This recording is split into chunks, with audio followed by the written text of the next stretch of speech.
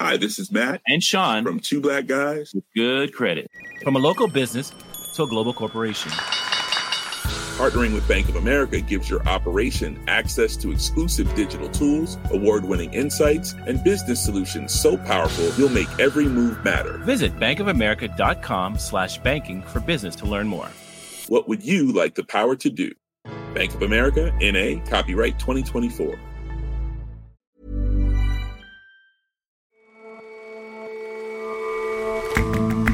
Hello and welcome to The Intelligence from The Economist. In London, I'm Jason Palmer.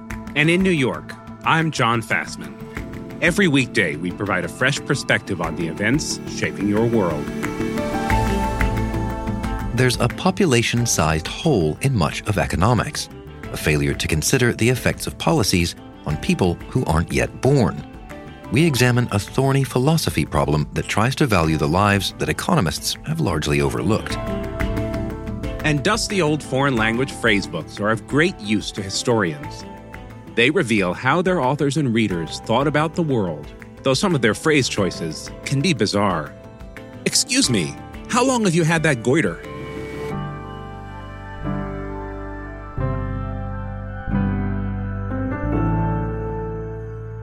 But first,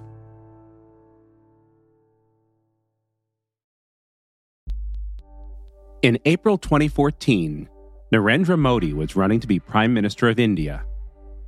He did as candidates do and made a speech at a rally. In it, he warned of a pink revolution. That the government was promoting the slaughter of cattle and propping up the beef trade.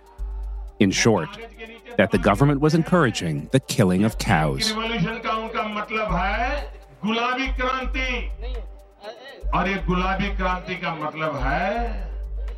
It was a powerful political argument. In Hinduism, cows are sacred. And in India, coming across as the protector of cows can be the ticket to electoral success. Under Mr. Modi's Bharatiya Janata Party, they have become cemented as a symbol for the struggle to remake India as a Hindu state. It's had brutal consequences for people, and even for the cows themselves. In India, cows are considered holy. They are worshipped. They have first dibs on everything, from the streets to food. It's kind of incredible, but India has more cattle than any other country in the world. Avantika Chilkoti is an international correspondent for The Economist. If you go somewhere like a temple, you see statues of cows that are sort of painted up and covered in marigolds. You also see real live cows, which are being fed and worshipped by people who are hoping for good luck in return. And what are the theological roots of that? Why cows? So this is really interesting. If you ask a Hindu family in India and you tell them, why do you revere the cow? You'll probably hear a long answer about all of the sustenance, all of the good products cows provide. So, an Indian housewife will make paneer, there'll be lots of butter and cream and milk-based desserts, and everybody's incredibly grateful for all of the useful products of cows. But if you actually look at the sort of religious texts, which frankly few Hindus in India do today, it's a little bit more mixed than that. So if you look at the Vedas, which is sort of the fountainhead of wisdom, the cow is mentioned a lot, but it's not completely absolutely clear that, it's inedible, as it were. So you have gods which are sacrificing cows. You see gods saying that they really have a taste for cattle. In the Mahabharata, which is one of Hinduism's great epics, 2,000 cows are slaughtered every day in the kitchen of one king. So given that ambiguity, why are cows sacred now? The thing with Hinduism that, strikes me as incredibly different to other faiths is that it's a decentralized religion. So there's no living figurehead that's comparable to the Pope. There's not one text like the Bible or the Quran. And Hindu families sort of have their pick of deities. And that has, over the years, created lots of room for powerful people, both religious and political, to, push their own practices. So There are a number of periods over time when the veneration of the cow was on the rise. Perhaps the first was around 500 BC, which is when the Buddha apparently died and when Buddhism was really spreading in India, and the Brahmins, the sort of high caste, were trying to maintain their influence. And the thing that they really struggled with was this Buddhist belief in non-violence. And they really took issue, the Buddhists, with the fact that cows were being sacrificed by Hindus. And so, sort of to take the moral high ground, the Brahmins not only stopped sacrificing cows, they sort of one extra, they stopped eating them and actually started to worship the animal. And that belief has stuck around for 2,500 years? Yeah, so there's a lot of historians who look into this, and one, James Staples, is a social anthropology professor at Brunel who studied the role of the cow, and he traces a line from the origin of what we've called the myth of the holy cow with these Brahmin-Buddhist tensions to sort of the politics of today. It's very much about othering and defining your own identity, what you are, but in doing that, defining who is other. So you're either defining Muslims or Christians or the British or whoever it might be as the enemy. And the cow provides a very useful symbol for that. And I'd sort of point us towards the next period when this myth of the holy cow was really on the up, which was in the colonial era. You know, eating beef was the dividing line between Hindus and Muslims in India, and it was also a dividing line between the Hindu majority and the British colonizers. In 1857, the Indian Rebellion, which is sort of very well known, it apparently started over rumours that the local sepoys learned that their rifle cartridges were being greased with beef fat. There was a real uprising amongst the Hindus who were fighting. And by independence, you know, all of this adds up. And the cow became regarded as a crucial part of not only the Hindu identity, but also the Indian identity. And there's countless quotes from people like Mahatma Gandhi about the cow and how we must protect it. In around 1949, when the Indian Constitution was drafted, Parliament was receiving, tens of thousands of letters, postcards, all kinds of communication from people who were really pushing that, hey, we need to put this in our core legal text. We need to put protection of the cow in there. And this was a time when the people drafting the Constitution had all kinds of claims of being open-minded and inclusive, but you ended up still with Article 48 of the Indian Constitution, which few people actually pay attention to, but it calls on state policymakers to endeavour to prevent cow slaughter, to try to preserve the native breed. And, that's still with us today. And tell us more about that. How does that politicization of cows continue today? So James Staples at Brunel, he says that there's still moments when the cow comes back into Indian politics. Often follows or runs in parallel to the rise, in a way, of Hindu fundamentalism. So when the right or Hindu fundamentalist or populism runs high, then at the same time you have a rise in these sentiments about the cow being sacred and about the need really to protect it. And, throughout time, you've had surges whereby these cow protection movements take on politicians. They try to fight to have beef bans fundamentally in place in India. And you've always seen sort of cow-related violence, sort of lynchings of predominantly Muslims, but also persecutions of Christians and other communities that still exist in India, which rely on cows for meat, for sustenance, for much-needed protein. And under Narendra Modi's government, has this sort of politicization of the cow intensified? Yeah, so Narendra Modi, with him, this whole right-wing movement has one of their own in power. He has, since before he took office, spoken so much about the cow, essentially weaponized this, made it a symbol of Hindu nationalism, of this idea that Hindus in India have been challenged by centuries of invaders, Muslim, British, and he's poured millions of dollars of taxpayer money into cow shelters. He really hasn't done enough to condemn the cow vigilante groups that go about attacking people who they think are abusing cattle. Under his rule, BJP-led states have done a lot to stop the sale of cattle for slaughter, to stop the killing of cattle for meat. So the position of cows in India today is bad for the cattle industry. It's bad for victims of vigilante attacks. How is it for the cows themselves?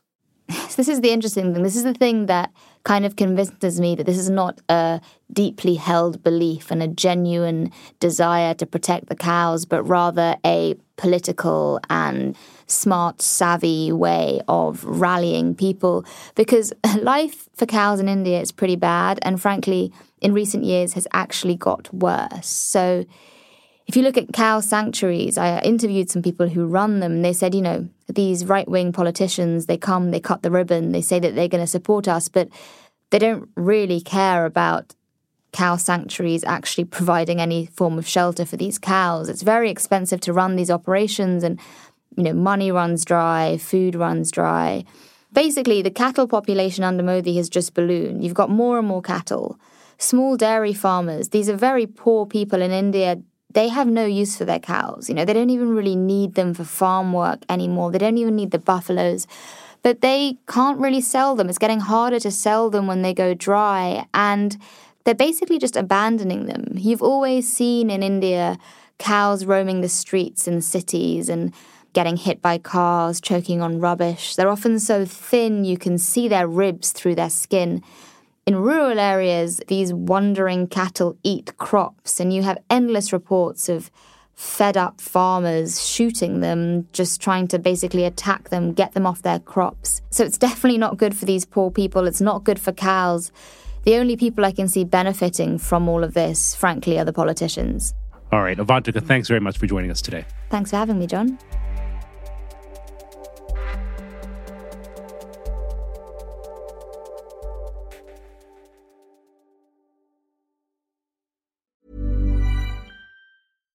One size fits all seemed like a good idea for clothes. Nice dress. It's a t-shirt. Until you tried it on. Same goes for your healthcare.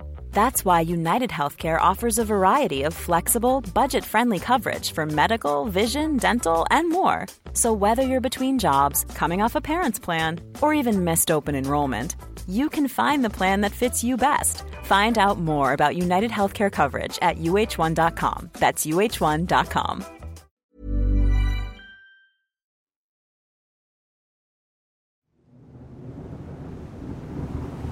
The year is 1852. HMS Birkenhead is carrying troops to fight on the frontier wars in Britain's Cape Colony, what is now South Africa, strikes a rock near the delightfully named Danger Point. Simon Cox is a senior economics writer at The Economist. It began to sink, and the soldiers on board assembled quietly, according to one of their accounts. Meanwhile, the small number of women and children on board clambered to safety across a gangplank to the ship's cutter, a small boat tethered alongside. All the women and children were saved, but over 440 men lost their lives. Some of them drowned, some of them were crushed by bits of the ship. Several of them were eaten by sharks that still congregate near that part of South Africa.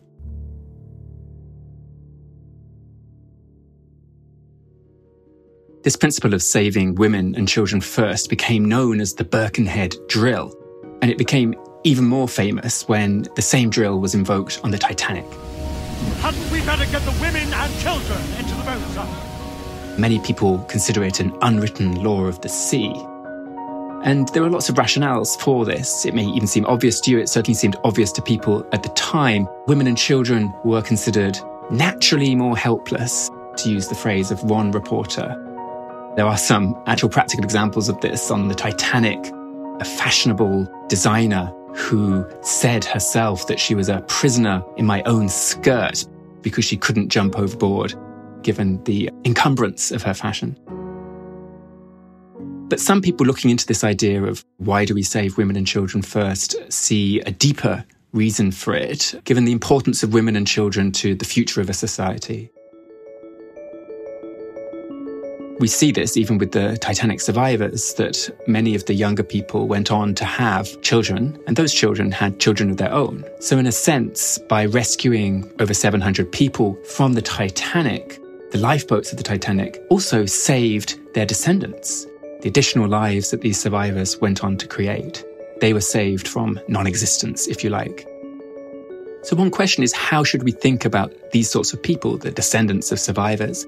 And there is a branch of philosophy that does precisely this. It thinks about how to value those kinds of lives, population ethics.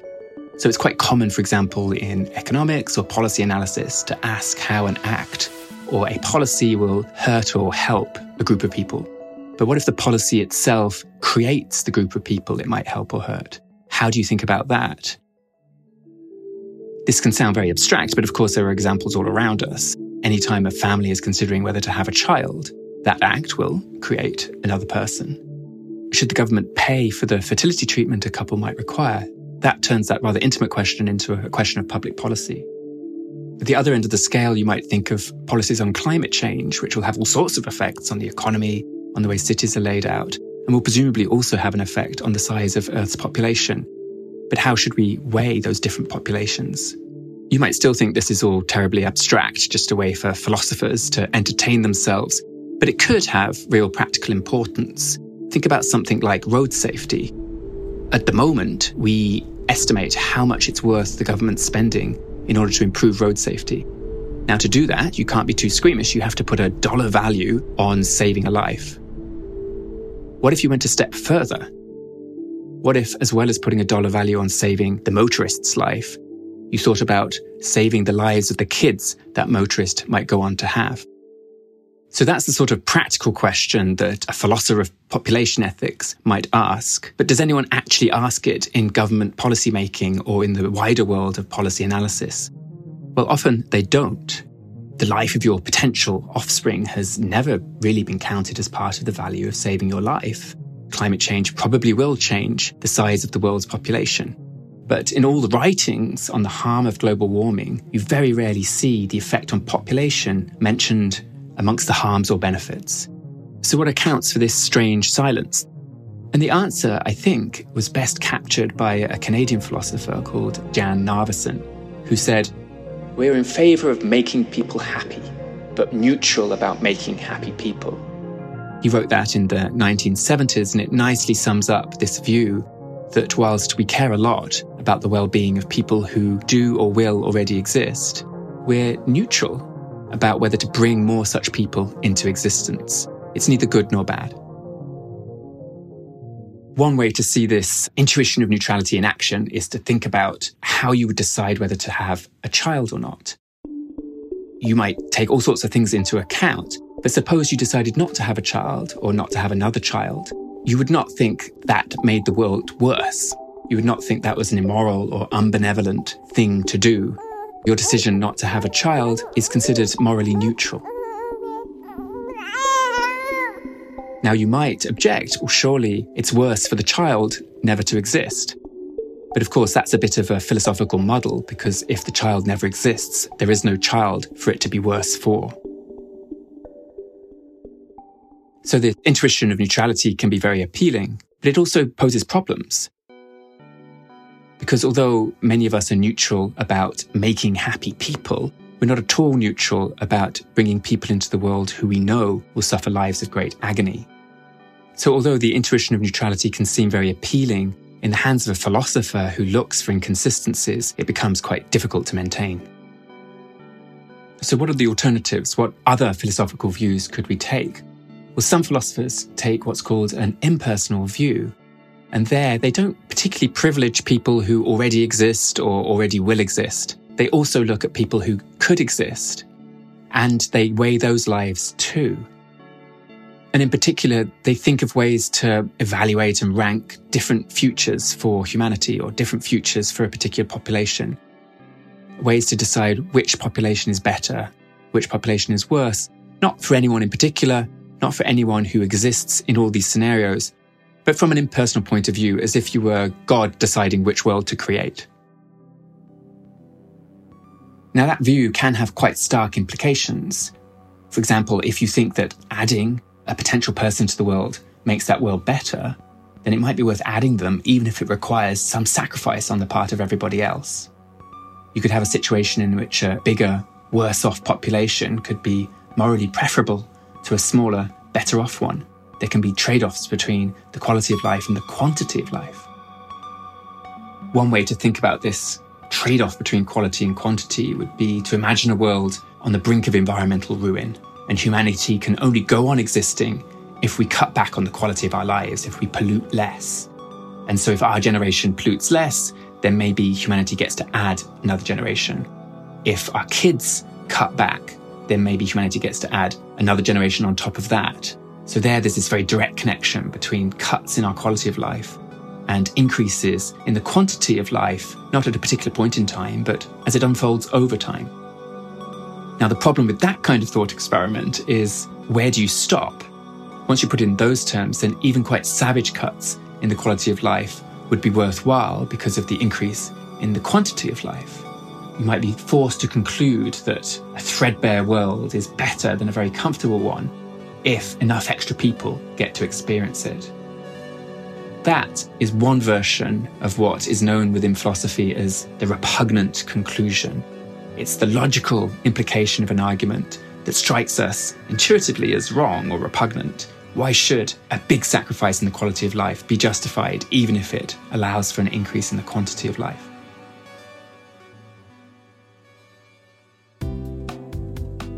The person who first named the repugnant conclusion was a famous philosopher called Derek Parfit. He imagined a life that was barely worth living, a life of Muzak and potatoes was his example. If there were enough people living that life, it might be a preferable world to one where many fewer people were living lives of great joy and abundance. He thought that was a repugnant conclusion. So after sitting with this problem for several decades now, some philosophers have decided to set it to one side. They've decided that actually, because it's so hard to avoid, we shouldn't try to avoid it. Of course, we're never going to be in the position of choosing between a world where a few people live in great joy and trillions live on music and potatoes. We're going to be in other more practical worlds with decisions like how much to spend on road safety and who to save from a shipwreck.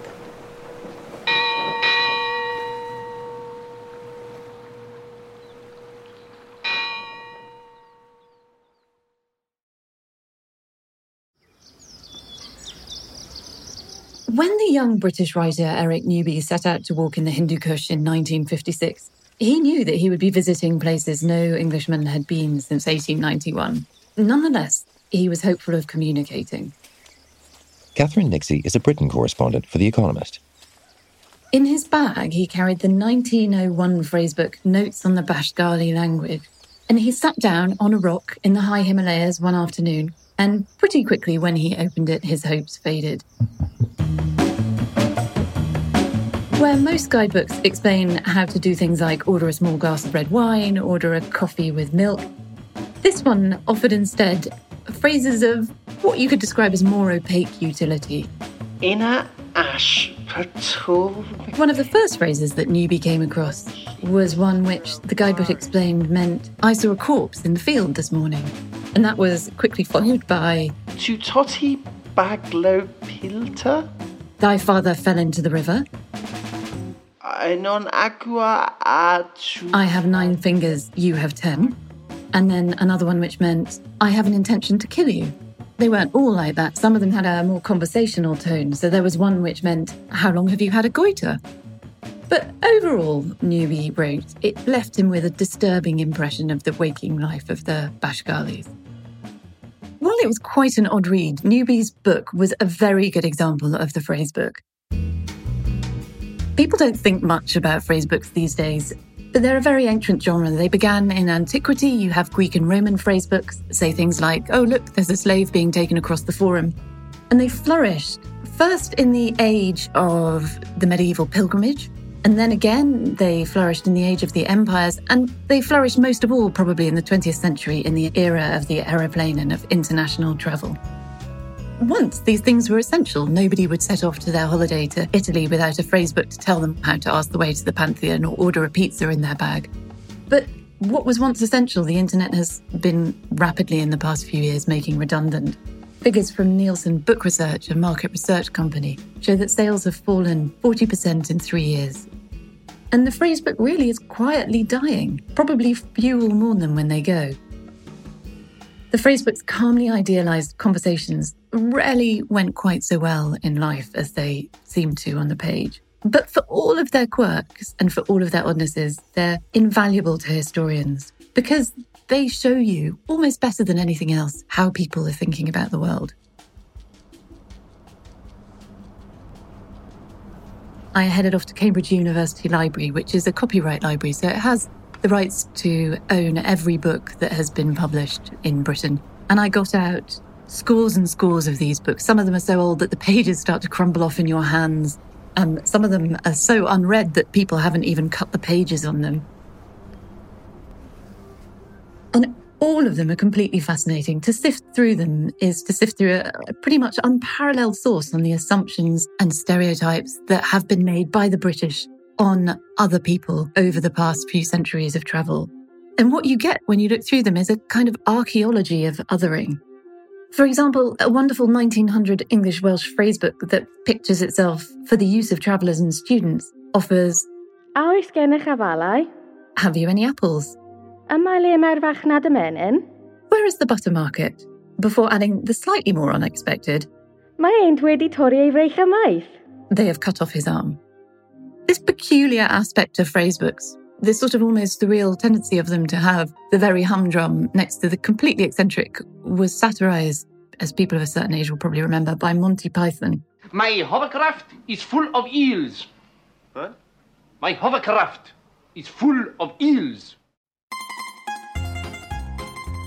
When you look through a large number of these books in one go, what immediately becomes clear is that each book reflects the stereotypes that the British had for that nation. So J.B. Leake's 1928 English Conversation Handbook shows that Italy was then, as it is now still a bit, seen as a land of aesthetic indulgence. So there's an incredibly long section on what to say at the barber's. Mi rada I baffi.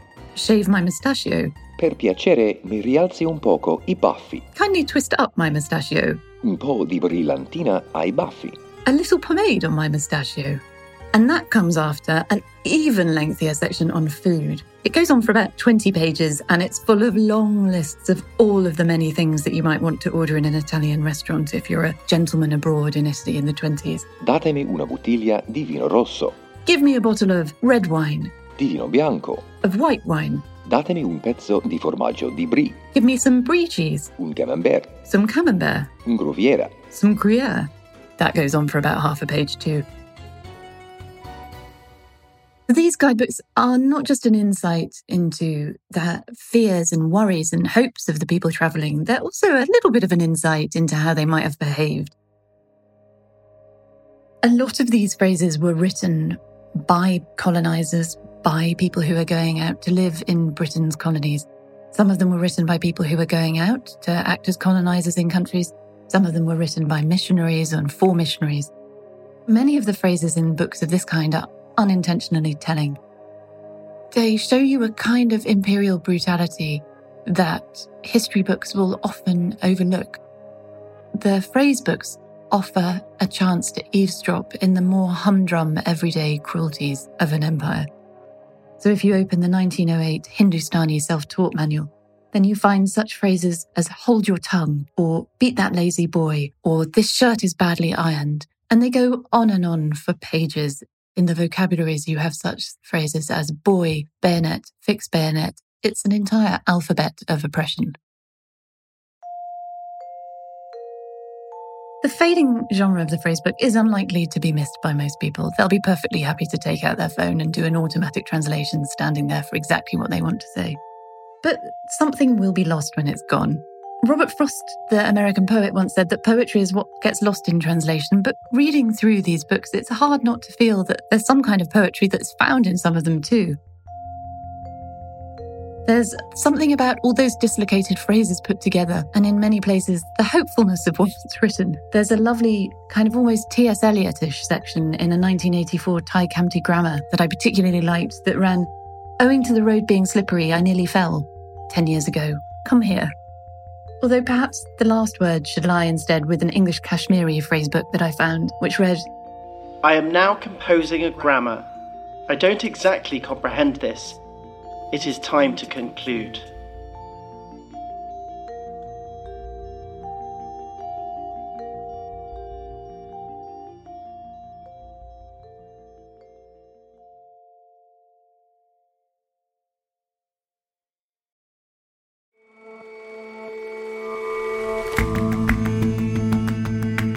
That's all for this episode of The Intelligence. Let us know what you think of the show. You can get in touch at podcasts@economist.com. And you can subscribe to The Economist at economist.com/intelligence offer. The link is in the show notes. We'll see you back here tomorrow.